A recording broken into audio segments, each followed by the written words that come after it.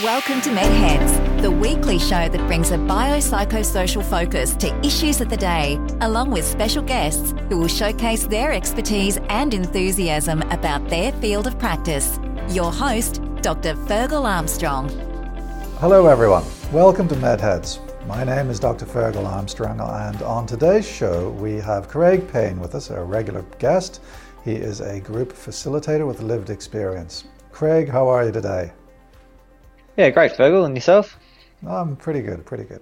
So I thought today we'd talk about accountability and how that relates to recovery.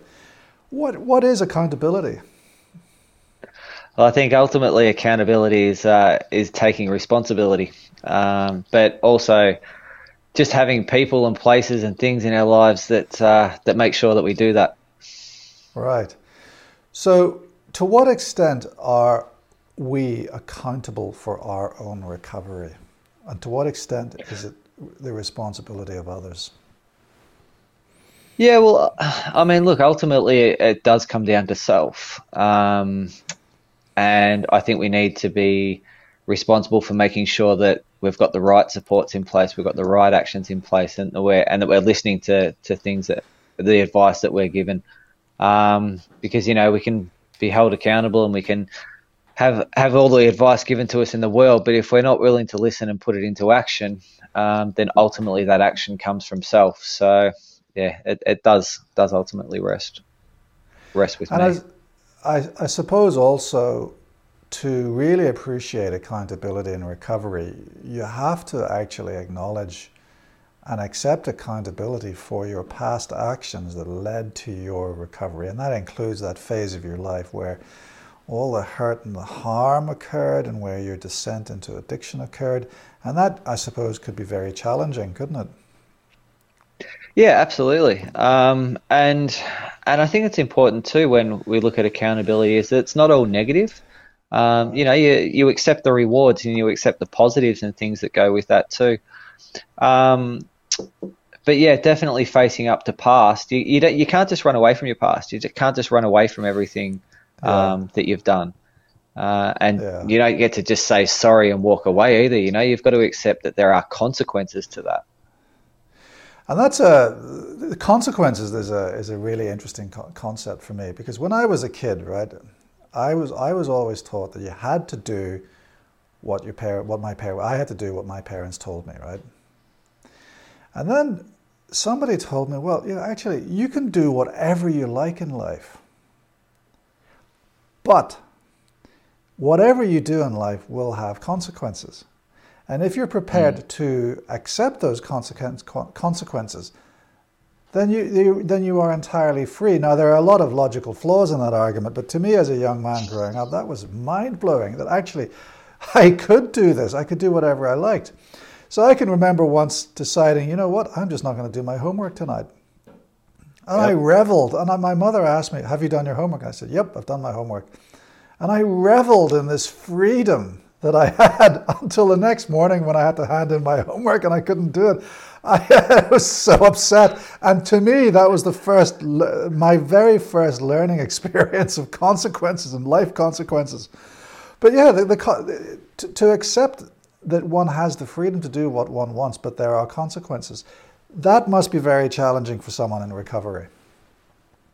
Yeah, it is. And I think for a long time, you spend time avoiding the consequences. You spend so much time shirking responsibility and for a lot of things and dodging it. And so all of a sudden having to face up to that. And depending on the length and gravity of what these actions are or how much things have built up, that can be really hard. And so having the right people around to do that is really important. But my 9-year-old turned around to me the other day and I said something to her and she goes, your choices, your consequences. It was pretty good. So I must be getting through there somewhere. Your choices, your consequences. I like that. That's a very good phrase. Now, a lot of people, no, that's not true. Some people have said to me this idea that when I tell them about consequences of actions, then I am accused of controlling. So here's the thing. To what extent can control be confused with consequences? I suppose to the extent that you let it, and this is, I think, where choice and boundaries come in. You know, like you've made choices before not to do your homework, and so remembering that you always have that choice, but also how much control you want to relinquish, where that sits with you. So, and I think it comes down to if you've got people in your life holding you accountable, the respect that you have for that person. And the self-respect you have for yourself as to whether you're willing to listen to it. I mean, to varying levels, we're all held to control. I think no matter how far up the ladder you go or how far in life you go, there's always someone holding you accountable for something. So you just got to accept that. I remember I remember looking after a patient who was the victim of domestic violence, right? And one of her big triggers was the fact that her ex-partner was very controlling and also verbally and physically and sexually abusive to her. Yeah. And she was under my care for pharmacotherapy. And, that means that she was getting regular doses of methadone. And part of the therapeutic engagement in this process is the relaxation of what we call the takeaway rules. So I was giving her 6 takeaways a week, which meant she could go to the pharmacist one time a week, and the rest of the week she would be given at that visit not only her dose for the day, but also 6 other doses to take on a daily basis throughout the week. Yep. And I just happened to do a random urine screen on her once, and the urine test showed that she was positive for heroin. So I asked her, why when you're on methadone, have you got a positive for heroin? She said, yeah, last week I had a bad day and I used again. So I said to her, well, look, because of this positive urine, I'm not going to actually stop your methadone. I might actually probably increase the dose, but I am going to have to stop your takeaway doses, And she interpreted that vehemently. She was very upset, and she interpreted that as me controlling her and me being no better than her abusive partner. So she was trying to say to me that I was basically an abuser. Whereas I was trying to tell her that there were consequences to her actions. And I suppose, to what extent, to me, we were never going to see eye to eye. When she started calling me an abuser, and I thought, well, this therapeutic relationship is doomed. And shortly thereafter, she did move on. But what's your take on that? What insights do you have on that? Well, I think sometimes that can fall into a little bit of the manipulation side of things. Is to trying to get what they want from a situation, or and so it's that sort of that thinking and behaviour that goes along with things. And that manipulative, self-serving, self-seeking sort of thinking that addiction drives you to, because ultimately you just want what you want, and if you're not going to give it to me, then I'll go to someone else that will. Yeah. So it's interesting. It's interesting that you say that there's I recognized it for what it was. She was trying to manipulate me, but I am very cautious when considering using terms like manipulative behavior in patients, because they have been abused. They are vulnerable, and I find it particularly challenging myself to actually call this behavior out. And I wonder if you're more comfortable with it. What do you think? I feel like I am in that the overall one of the overall consequences, I suppose, of addiction is that you just end up worrying about the end game. And you end up worrying about what your substance, and no matter what the day brings or what's in it, it's how do I get what I want at this time? How do I get through with my substance? So there's whether that's friends, family, professionals, whatever that is, that thinking will drive to, and even people in addiction can struggle to come around to that concept. But I think most people that have lived with addiction will understand that they just did and said whatever they could at the time because they were interested in the end result, and the end result was the substance, not the recovery. Because that's not her aim at the time, or not.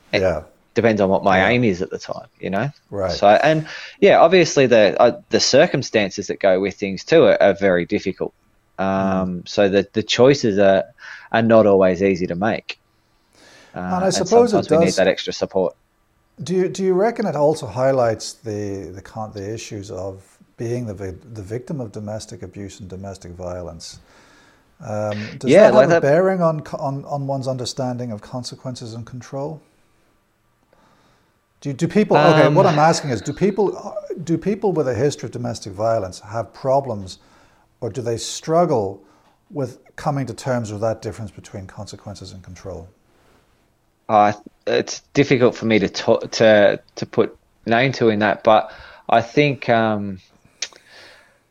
it's a coping mechanism as well for a lot of people. So if that's what's helping me get through and that's what's helping me cope with the situation that I'm in, then I'm going to do everything I can to try and get that, to try and get that relief from the situation that I'm in. So It's more about the circumstance that I'm in and how I can go about changing that, which is a really difficult thing.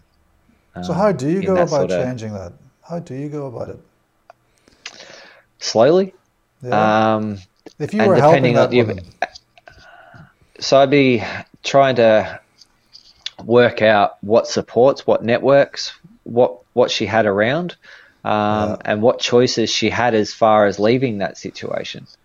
Right. And how long that might take, because there might be a lot of planning that needs to go into this. So it's not a quick fix situation. And maybe it's a case of getting some housing in order, making sure that it's safe, making sure there's an anonymity there, making sure she's got a good support network set up around her, professionals, friends, whoever that might be. And that can take time. But just knowing that plan's being worked on can lead to that, and they'd have to be willing participants in that plan, because if I'm putting all this work in and then at the end of the day they're not really willing to go with it, then they're stuck in this situation. I also think that the case highlights the variability in clinical practice within doctors, amongst doctors. Because she went to another doctor who was more than happy to continue to prescribe her takeaway medication, even though she was continuing to use heroin on top of her methadone. Yeah. And I think some doctors would argue that it's better to have someone in treatment and permit or facilitate a certain amount of use on top, whilst without stopping the takeaways, because the risk of stopping takeaways and making someone go to the chemist every day is that they then drop off the system, they drop off out of the program, and they come to more harm, because being in a program in and of itself is protective. Being out of a program or being lost to follow-up from a methadone program is very, very, it can increase your risk of misadventure, death, and overdose. Yep. So some colleagues feel that, and a lot of patients and some colleagues of mine feel that a reduction in takeaways is a punitive intervention that merely increases the risk of the patient falling off the program, which in turn increases the risk to the patient. Whereas I see a reduction in takeaways and the requirement to attend the chemist every day as a therapeutic intervention, because it means then that the patient has to see a clinician every day. And that clinician is able to monitor the patient, engage with the patient. And I have seen other patients in this situation who have dramatically responded and improved their lives and reduced their drug use as a result of the therapeutic engagement that has occurred as a result of daily pickup, as a result of having to go to the chemist every day. So I'm very much in the camp that daily pickups are a therapeutic intervention, but I do acknowledge that a lot of my colleagues feel that daily pickups can be seen as a punitive thing. What's your experience of the view of daily versus relaxed takeaways amongst your client group? Well, I think the majority would prefer not to be going, not to have to go every day and pick up. And obviously, one of the big benefits with the Buvidal injection that is now, Yes. that you've spoken about, but that's one of the things that I've heard about with that is that they get some freedom back, and Yes. because they don't have to check in all the time, and they can, they can maybe go away for a week, go away for a holiday, go away for a little bit further without the worry about where they're going to pick up from, what they're going to do if they go to another state where they might get it from. So it just sort of, that takes the headache away from. But I love Buvidal there's a lot for in that what reason. It just takes away my headache as well.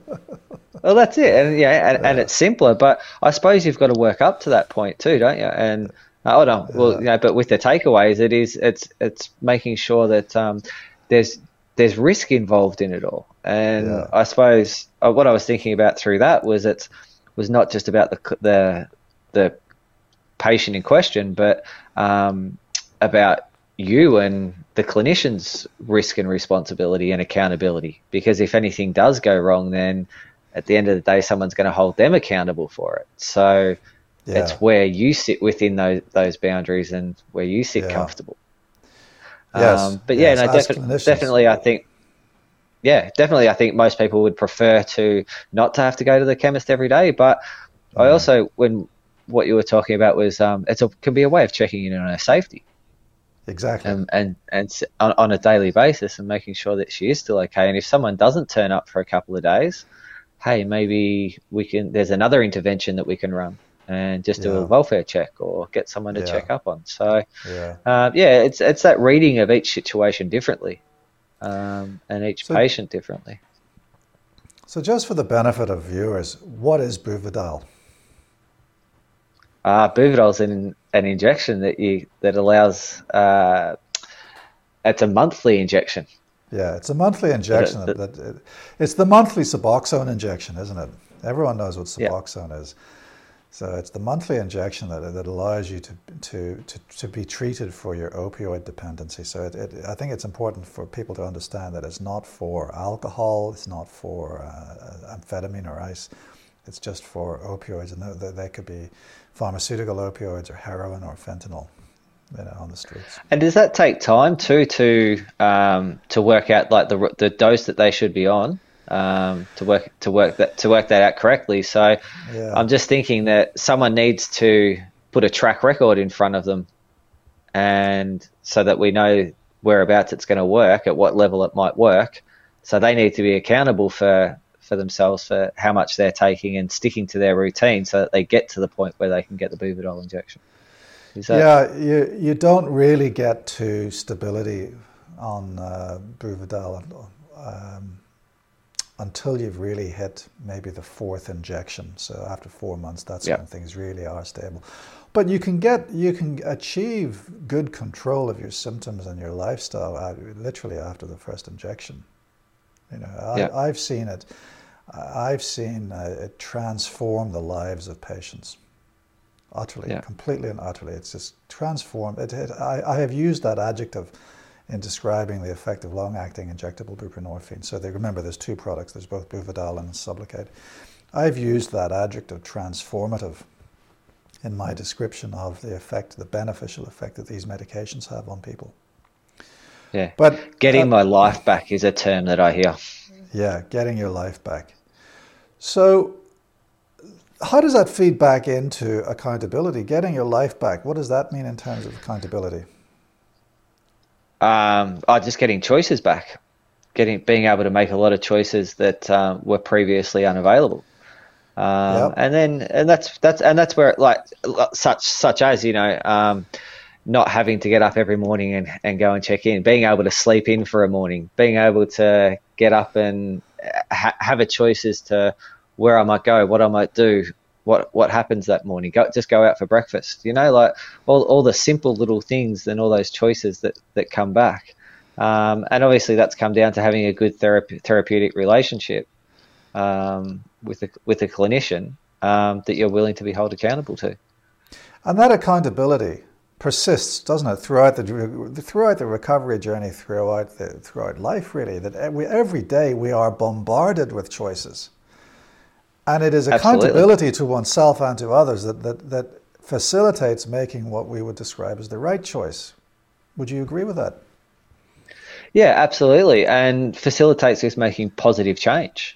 Yes. And continual change. You know, we've spoken about growth. You know, just continuing to make these changes, and I think as I touched on earlier, to see the rewards of and to see the consequences of those behaviours. So, you know, if one of the things, you know, we talk about making changes to daily schedules and trying to establish routines and trying to do all this sort of thing, and you know, I'm just thinking at the moment, I'm trying to do something with some exercise to get myself up and going, and can't train with anyone at the moment. Like, you know, so one way to do that would be to have a training buddy.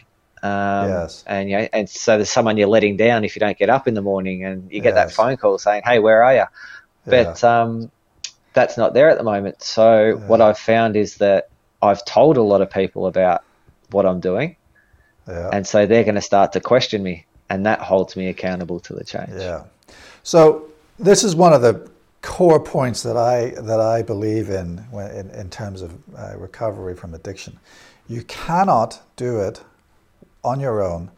You have to do it with a group of people who facilitate recovery, not facilitate addiction. And once you've got that group of people with you, it is your accountability to your therapeutic peer group that actually drives your recovery. Without accountability, there is no recovery. Would you agree with that? Yeah, definitely. And it's also about, I was just thinking about this before, and if I write a list of people that hold me accountable, and I have placed within my life to hold me accountable, and things that hold me accountable, that's something to look back on too. And I can look at that and I can see, hey, there's people that give a shit about me. There's people that care. And if I'm stepping away from that and isolating myself from that, then maybe I need to have a look at things and see what's going on. So, it holds us accountable, but can also just let you know that how much support you've got in your life. Yeah, so there's an interesting dynamic here, because I'm still thinking about that patient that I described earlier. So we've got these concepts of accountability, and inherent in accountability is the idea of consequences. Of having accountability in your life means the consequences of screwing up are basically the disappointment of the failure and having to face those people again, having failed, right? Yeah. And then there's the concept of love. And then it goes back to control. I mean, there's a fine line between love and control and consequences and boundaries, isn't there? There's a very fine line sometimes, especially in the minds of people who have been the victims of abuse. I'm very cognizant of that issue. To what extent is love control? To what extent is love abuse? You know, we need to be very careful for certain people. Yeah, we do. And, you know, the thing that sprung to mind is to the extent that we allow it to be. But, you know, I'm just also very mindful of the situation that some people are in and the difficulties that some people are in, and the way out of that is not easy. Yeah, it's not easy. And even in their recovery, it can be complicated, because people in recovery who have been the victims of abuse can sometimes misinterpret accountability, accountability from their supportive peer group as control.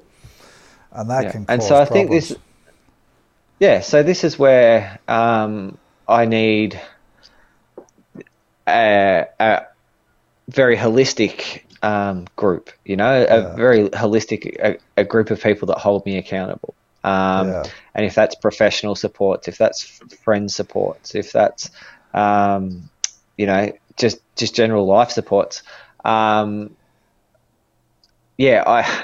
need, and they've got to be people I'm willing to listen to. So, because and to have my views challenged, is part of the Yes. thing, because my thought processes have proven to take me down one track if I allow them to. Yes.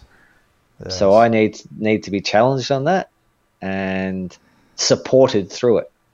Yeah.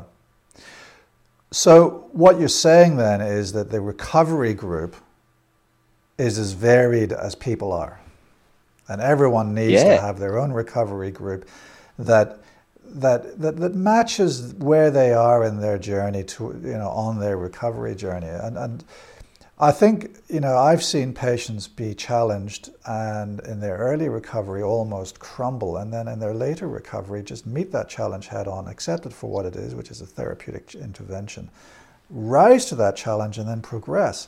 So our ability to respond to challenge, our ability to deal with accountability, I think is variable, as is our need for the right peer group throughout our journey. Different strokes for different folks, basically. Well, exactly. Well, and we've all got different strengths and weaknesses and things we need to work on. And at different times, we're tracking along better than others. So it's, I think with some supports as well, there's a tendency to say, all right, well, I don't need to see a psychologist anymore. I don't need to see my counsellor anymore. Or maybe I can drop off going to meetings for a little while. But it's not just getting rid of it altogether. It's, hey, maybe I need to check in every now and then. So instead of going every month, maybe I'll just book an appointment for 3 months or 6 months, and keep that within the life, but not distance it altogether. Because the choices that we make in recovery to do the things that we do, to set up the routines we do, to have the support networks around, the more we drop those off, the more we're moving away from what's working. So I just need someone to bounce this stuff around with. I need to be talking about this stuff and ensuring that it's still working for me, because my head will tell me one story, but my actions will be telling me another. And how do I stay in account with that? So tell me what your view is on accountability and how it relates to boundaries. That was one of the issues that we had to talk about today. Yeah, and I think I need people to help me explore my boundaries, to help me what does that work mean? out, because they're pretty fluid at times, and certain people will be allowed to push my boundaries further than others, or I will allow people to push my boundaries further than others. And I think setting boundaries is where we start to get a really true understanding of ourselves and really start to live by the values and work out what's important to me and make decisions that are going to be right for me, that are going to protect me, and help me grow. And so how does accountability impact on that? Because I need to take responsibility for my actions, and I need to take responsibility for my thought processes and everything that's gone along from that. And whether I've made the right or wrong decision in an instant, it doesn't matter. It's what I'm willing to learn from it. And so I need people that I can explore that with. And so, I've got friends that I might go and see about relationship stuff. I've got friends that I might go see about work stuff. I've got people at work that I talk to about work stuff. Like whatever aspect of life it is, I've got people that are not experts, but just people that I trust and go and explore things with, so that I can look at the decision that I made, take responsibility for it, and work out what I might do different next time, what I might do differently next time, what I might change about that. Because ultimately it comes down to me. I'm the one that made the choice, so I have to accept the responsibility for it. But if your I'm choices, shirking your consequences. my choices, my consequences. And that's the thing. But if I'm starting to shirk that stuff again, if I'm starting to try and dodge the consequences, which is a typical addict behavior, I need someone to remind me of that. I need someone to point that stuff out for me and to help me see the flaws in my thought processes, because I've proven over and over again that left to my own thinking or left to my style, I know where it'll end up. It'll end up back in addiction. So it's how I'm dealing with the life stuff around it that's going to prevent me there and help keep me on the path of recovery that I'm on. So if I could summarize then, we need accountability. We need to have people around us that hold us accountable in a way that's non-threatening but nonetheless challenging. And without this, our recovery is going to be impaired. So one final message of hope, because we're running out of time. As usual, we've got too much to say and too little time, but one final message of hope.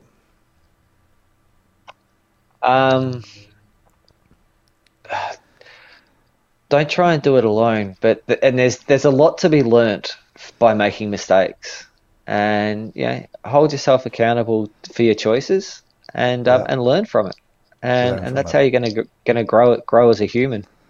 Yeah, and it's a pretty good space to be in. Craig Payne, thank you very much for your pearls of wisdom. I look forward to speaking to you again soon. Thank you. Always a pleasure. Thanks, Fergal. That's it for today's MedHeads. My name is Dr. Fergal Armstrong. I look forward to your joining with us again soon.